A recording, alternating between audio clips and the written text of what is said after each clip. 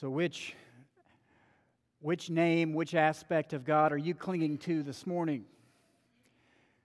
Do you come here with your life out of sorts, out of order, and you call out to creating God to bring order out of the chaos? Do you come here in the wilderness, seeking the sustaining God to give you the daily bread, to get you through the day, to the next morning? Have you come to a trial or temptation that is beyond you? You call out to redeeming God to deliver you through the tempest. Or maybe this morning God feels distant and you yearn for indwelling God, the God who's present, the God who is near to the brokenhearted. Well, that's one of the beautiful things about Scripture is we have all these different layers to who God is as God has revealed Himself to us. And we cling to the different aspects of God. So God in Scripture is warrior and sage, provider, Father, Judge, and the list goes on. And what really we're getting a window into is God's very character. But for our sermon this morning, I would like us to focus on redeeming God, the deliverer, the rescuer, the God of the Exodus, the God of the cross, because this morning in this series we come to the very last petition of the Lord's Prayer. It's a plea for deliverance. We've been working through the Lord's Prayer one line at a time, really thinking about our worship and what God is shaping in us for our worship through this prayer, which is really a gift to the church. And our worship goes well beyond these walls on a Sunday morning. Our very lives, the way we conduct ourselves as part of God, hallowing His name, and part of His inbreaking kingdom that has come into this world through Jesus Christ. We participate in this. It is our living worship. Last week, we looked closely at what I believe to be the hardest thing that Jesus demands of His followers when we pray, "Forgive us our debts as we forgive our debtors." We are called to forgive those who trespass against us, who sin against us. But this morning, we're going to what I think is the most mysterious of the petitions. It raises all kinds of questions. What is God like? What is God's role in testing or temptation or trial? And that is the line, "Lead us not into temptation, but deliver us from evil."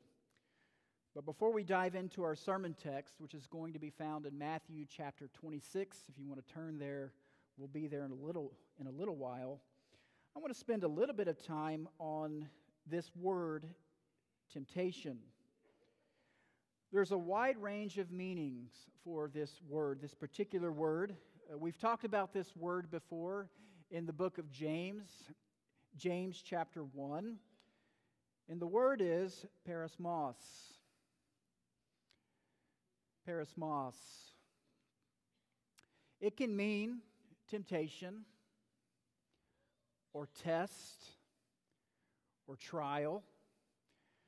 I heard one speaker at a conference talk about this word, and he basically said this has the range of anything from a hangnail to the Holocaust.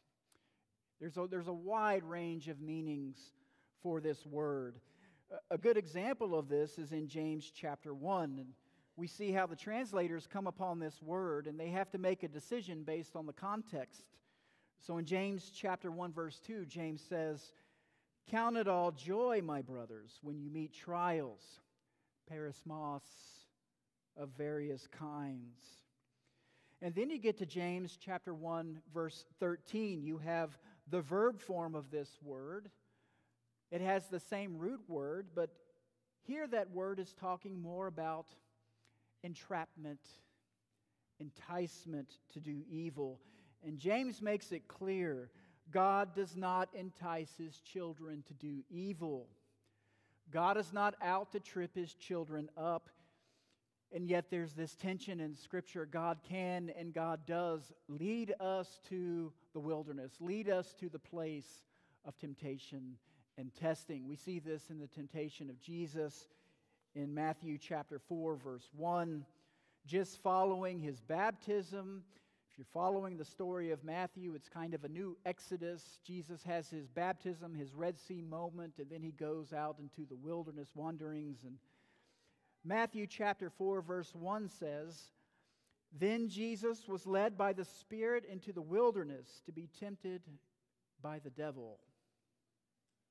Notice that it's God's Spirit that leads Jesus into the place of temptation. But it's the devil who tempts. God does not tempt. And I bring all this up really to expand the meaning of this word. And for me personally, whenever we say the Lord's Prayer corporately, or when we say it with my family, I use the phrase, "Lead us not into temptation, but deliver us from evil."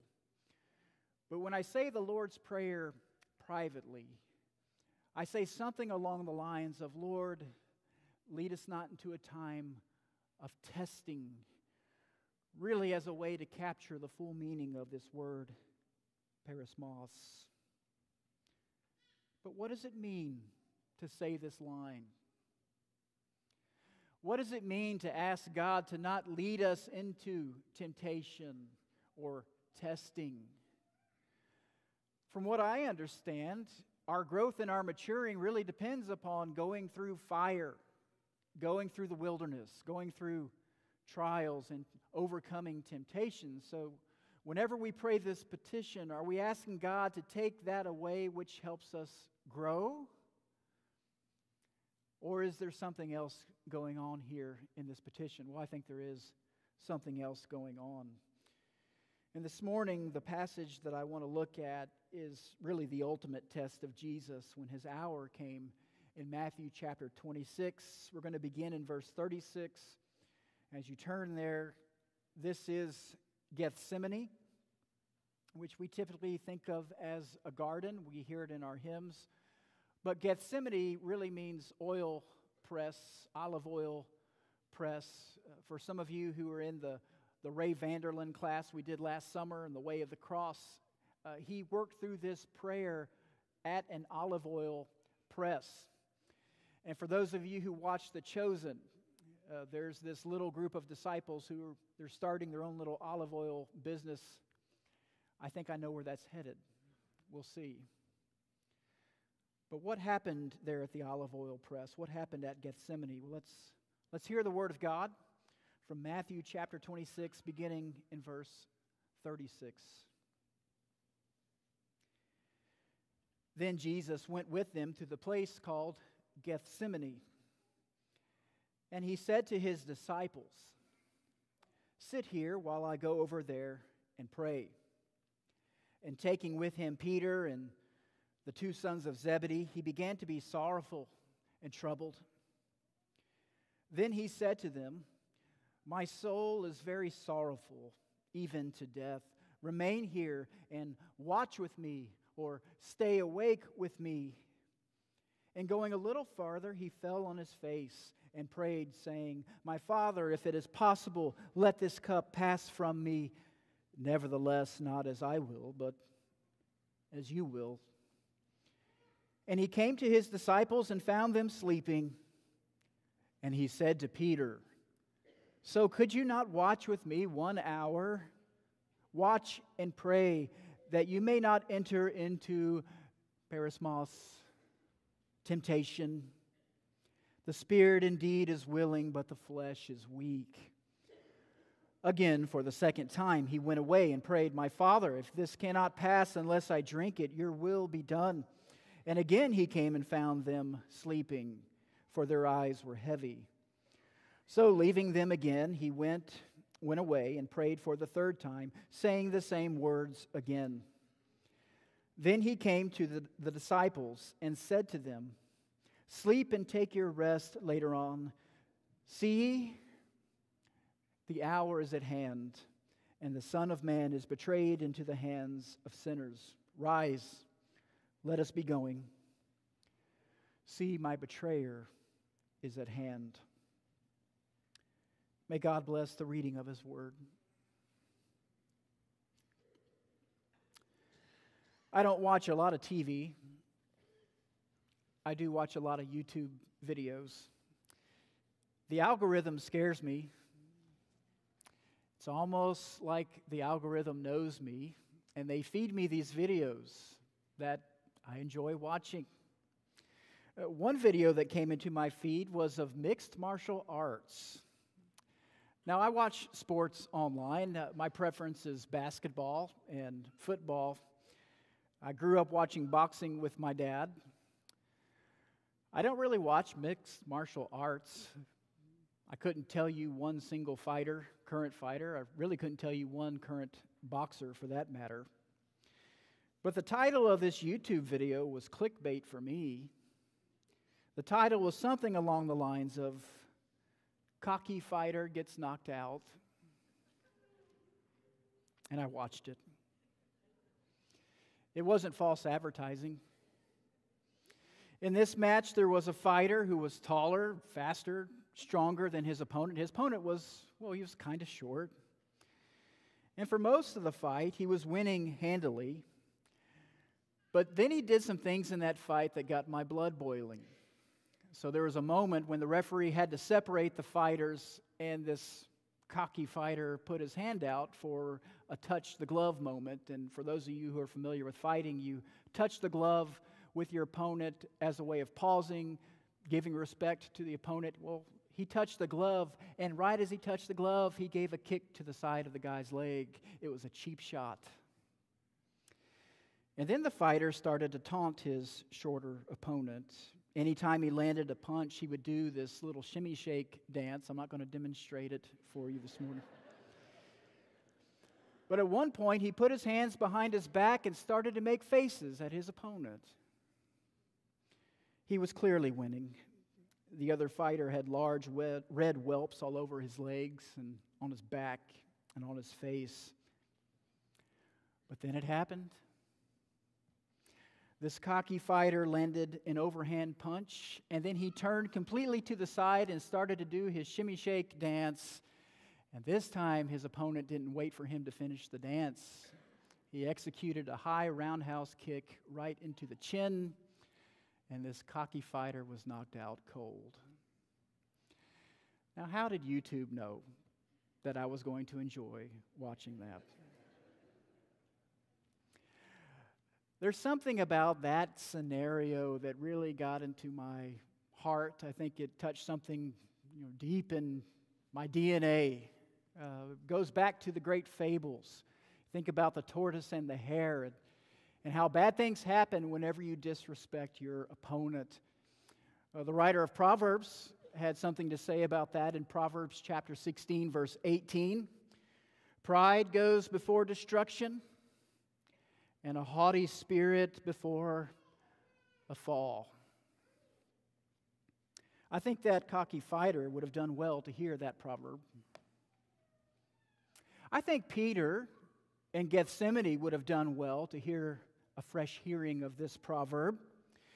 If you notice in our sermon passage, Peter takes front stage. There are other disciples there, but Jesus is talking to Peter. I wonder why. Well, Jesus asked all of his disciples, and especially those three in his inner circle, to keep watch with him and pray.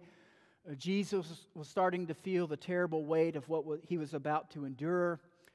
The cross was less than 24 hours away. This was going to be a very long and intense night, and Jesus needed a friend. He needed someone to be present with him. He needed someone to pray with him. He needed someone, as one of my mentors told me one time, to show up and shut up. But alas, the disciples' eyes were heavy, including Peter's. This is a far cry from Peter that we find right before our sermon passage. They're at the Last Supper. Jesus tells his disciples that they are going to fall away, that the shepherd is going to be struck, and the sheep are going to be scattered.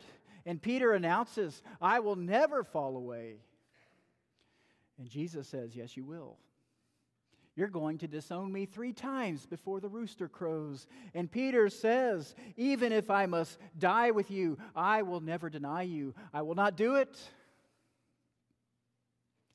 A bold claim. Well, Peter should have had confidence. After all, he had witnessed the feeding of the 5,000, walking on water. Well, he walked with Jesus on the water for a little time. The transfiguration. Peter was part of that small group of disciples that witnessed Jesus raising a little girl from the dead. But in his first test, following this bold claim that I will never deny you, he falls asleep. A sign of what was to come, a great and terrible fall. Peter entered the ring of trial with overconfidence and maybe an overinflated view of his own strength and skill. Peter did not respect his opponent. And I connect with that. At certain moments in my life, I was there right with Peter. There was a time in my life when I felt invincible. There was a time in my life when I had little to no respect for my opponent, when I carried a spiritual, I would say, overconfidence in my knowledge and my skill and my own strength. There was a time when I entered into the battle of trial with boldness, but I got knocked down. I have the scars to prove it. And I don't think I'm alone. I think it could happen to any of us, especially when we're young, especially when things are going well, especially when we have a kind of religious experience. Maybe it's our baptisms, maybe it's up at the top of the mountain on trek, or maybe it's family retreat, and we come back, we're on a spiritual high, so to speak. Well, those are the moments when we really need to be watchful and to pray, because pride cometh before the fall. I think this is what Jesus was trying to warn Peter about whenever he predicted his denial. I think this is what Jesus was warning Peter about there at Gethsemane and the other disciples. Watch and pray that you may not enter into perismos, temptation, testing. And then Jesus says something that I think is a gift to the church. The spirit indeed is willing, he says, but the flesh is weak. Could this be commentary on the last petition of the Lord's Prayer? It's Gethsemane that really unpacks the message of that last petition in this prayer that Jesus gave his disciples probably a few years before this incident at the olive oil press. Things at Gethsemane were about to get very dark and bleak for the next 48 hours. And the last thing that the disciples needed to do, the last thing that Peter needed to do, was to enter into the ring of trial with bravado and a disrespect for the opponent that they were about to face, both the enemy from without and especially the enemy from within.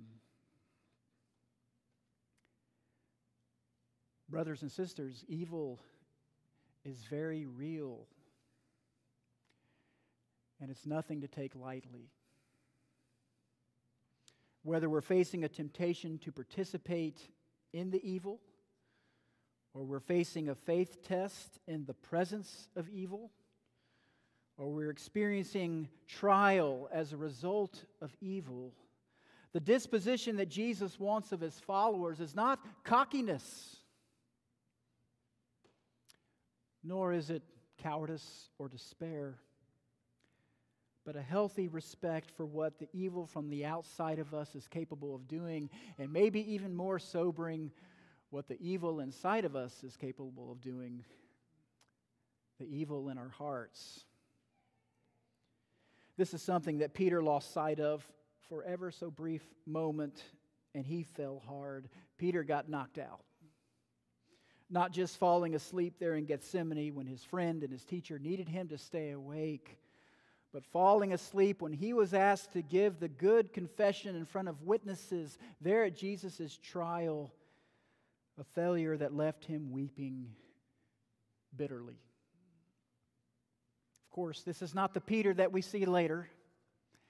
This is not the Peter in the book of Acts. This is not the Peter who wrote that precious letter that we're studying on Wednesday evenings. But I think it was Peter's failures that helped God produce what Peter became. Peter had a new disposition by then. The disposition that Jesus is calling upon his disciples to carry into battle is one of humility and meekness. Notice that Jesus doesn't tell them to stay awake by doing these 3 steps. Don't stay awake by appealing to your training and your inner discipline and the strength within you. No, Jesus says, watch and pray that you may not enter into temptation. Watch and pray. This is beyond you. This is beyond all of us. Which brings us back to this petition in the Lord's Prayer. Lead us not into temptation, but deliver us from evil. There are a lot of questions that I have about that. What's God's role in leading us into temptation? God does not tempt, and yet He leads us to the place of testing, and those are good questions to wrestle with. But I don't think that's the point of this petition. At the end of the day, when we say, lead us not into temptation, is it not a plea of humility and an acknowledgement of our own weakness? Is it not a confession that my spirit is willing, but my flesh is weak? Is it not a petition of confidence, not in our own strength that fails us, but rather confidence in the only one who can deliver us from the evil that comes from without and the evil that comes from within? Is it about a disposition before our God? I don't know what happened to that cocky fighter. I didn't follow his story. This man who taunted his opponent and let his guard down and underestimated what his opponent was capable of doing. But I would like to think that he learned a hard lesson that day, as painful as that must have been, with all the pride that he had to swallow. I would like to think that his showboating days are over. Who knows? But I do know that this particular petition for me has become easier to say through the years, not because I've gained so much strength, but because I've experienced some falls, some knockdowns. I've come to terms with some failures in my life when my spiritual cockiness led to lessons of humility. I don't believe that God entices us to failure, but I do believe that God allows those failures to shape us, and they really are a gift. We carry the scars, we carry the wounds of the failures that have come our way, but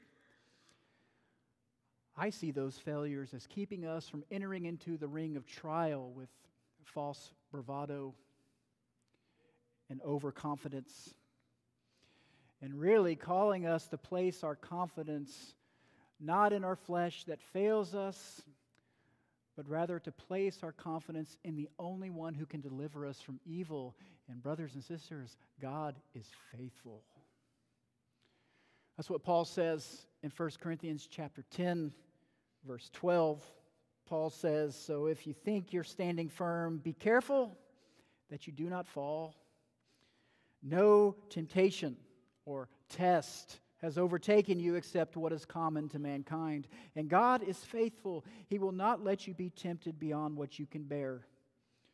But when you are tempted, when you are tested, when you are tried, He will also provide a way out so that you can endure it.